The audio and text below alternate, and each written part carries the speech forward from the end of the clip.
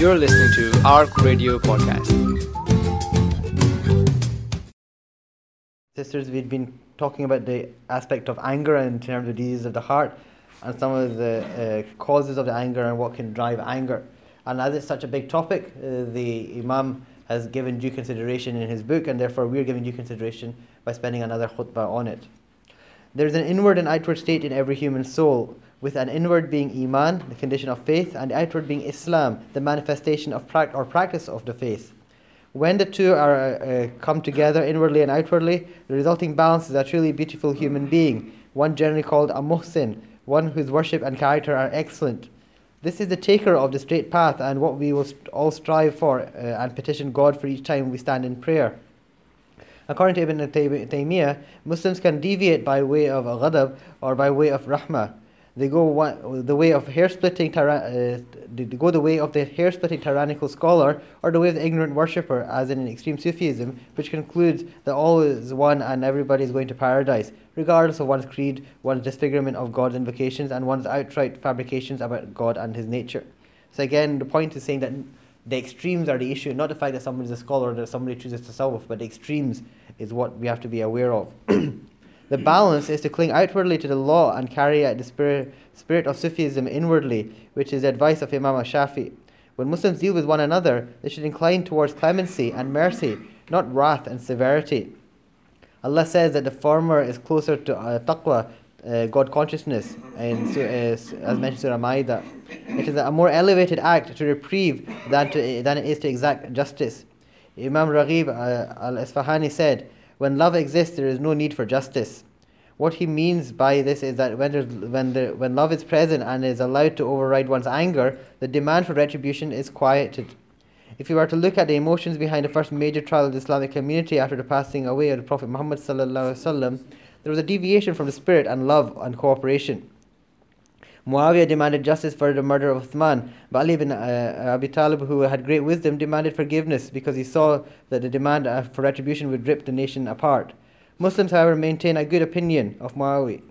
We believe the intention of various Sahaba are through their own ijtihad, and they never intended to cause harm. Ali's position, according to many Muslim historians and scholars, was actually the higher level of Islam, which is rahmah and mercy.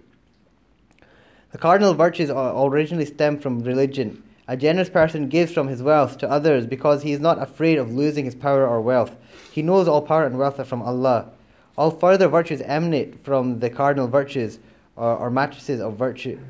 Mercy, for example, issues from wisdom, hikmah, since forgiving someone when you are wronged requires a recognition of the greater wisdom in remission and the greater good in clemency. Anger, ghadab, remains an essential quality of the human creation. The human brain is said to be a triune brain because it has three dimensions and dominant centers. The observation of the brain is not modern, for Imam Ghazali mentioned it. The lowest brain is known as the R brain, reptilian according to the evolutionary scheme of things, which is associated with appetite, mainly for food and sex. The midbrain is where the emotions are centered, which includes anger. The third portion of the brain is known as the new brain or the neocortex, where the rational faculty resides. When these three centers function properly in proportion to one another, the human being is said to be functioning in equilibrium. Such persons are stable and immediately likable. There are people who are entirely cerebral. Everything is theoretical or abstract to them. Their rational center suppresses their emotions residing in the brain and its physical need in the R stem.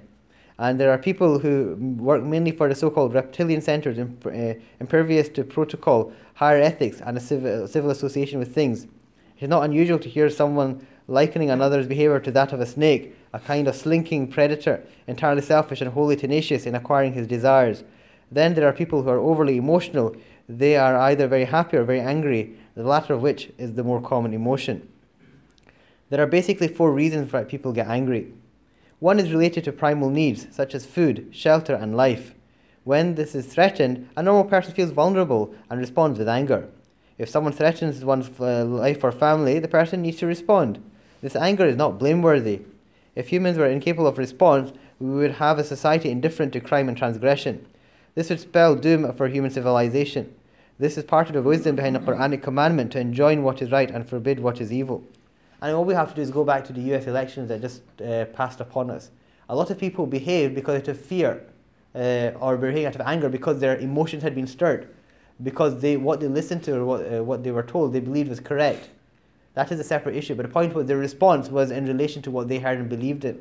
In the same way, when we hear about Assyrian children that were gassed, we feel it in our heart. We feel a degree of anger because why were innocent people harmed? Or who could do this? The point is because we were influenced by what we saw and what we were told. By extension, the criminals who committed that crime, they may not feel the same emotion we do. They may just see it as they're being cerebral, they're doing their job. So again, we see this interaction of the different levels of human emotion and when it comes to the interaction that we have between people and civilizations, whether it's between different nations or within the same nation. The second reason is related to position, dignity, and protecting one's honor. Human beings are born with sensors that detect when others try to belittle them or when they are the object of contempt and scorn. The other side of this is when people view themselves with hubris and manufacture delusions of grandeur. They grow angry when they interpret normal and acceptable behavior towards them as beneath their dignity. The third cause of anger is related to specific people and their particular sense of values. If, for example, a scholar sees that a book is being abused, he will become angry. An illiterate farmhand may not be vexed about the abuse of a book, though he may curse a man who breaks a pitchfork. Finally, the fourth cause is ghira, commonly translated as jealousy. The Prophet ﷺ said he himself had jealousy in the sense of guarding and protecting something important to him. God has placed jealousy as part of human nature. If men did not have jealousy for their women, relationships would fall into dissolution. It's then natural for a man to have a protective sense of jealousy regarding his wife, as long as it is not expressed in a form of oppressing her, which unfortunately happens a lot of the time. Respected brothers, these four reasons for anger should be understood, because often things will fall into these four categories, but it's the excessiveness that determines when a person's behavior is irrational. The context is often lost. Therefore, may Allah give us the wisdom to understand and appreciate, to keep things in balance and to understand why Allah has created the way He has, so that we may channel our emotions for the right things and to make ourselves individually and collectively as better Muslims. في قولي هذا أستغفر ولكم سائر المسلمين إنه غفور رحيم.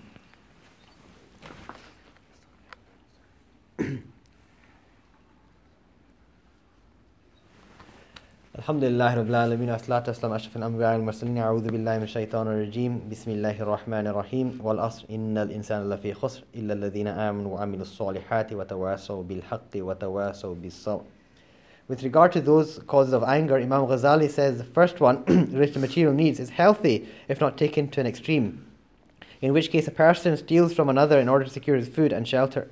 The second one, related to dignity, is also healthy, with a similar caveat of avoiding two extremes, haughtiness and abject humiliation. The Prophet ﷺ says, the believer does not humiliate himself. He humbles himself, but he does not humiliate himself. There is a difference.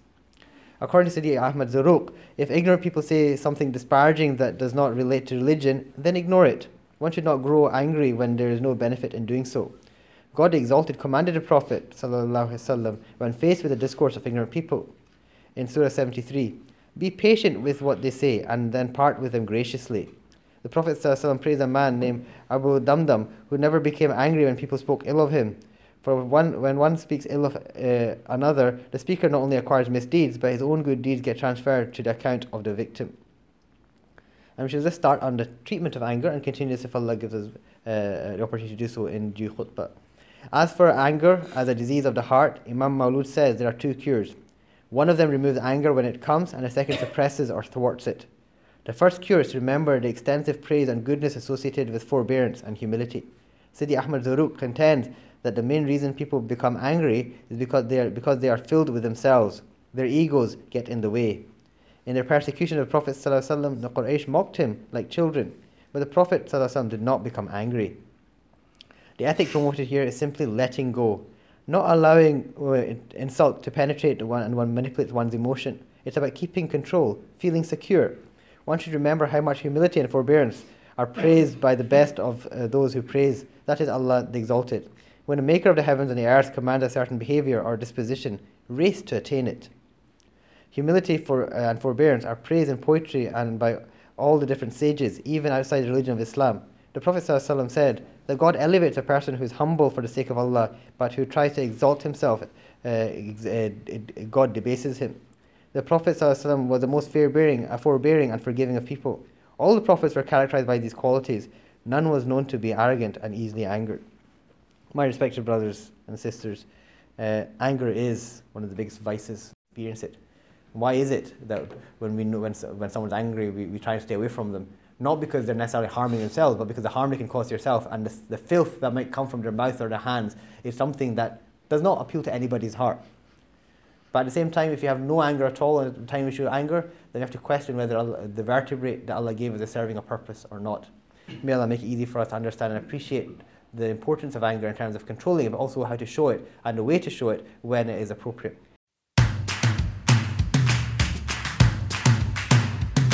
For more information and to listen to more podcasts, visit us at arc.score or check out the Arc Media app.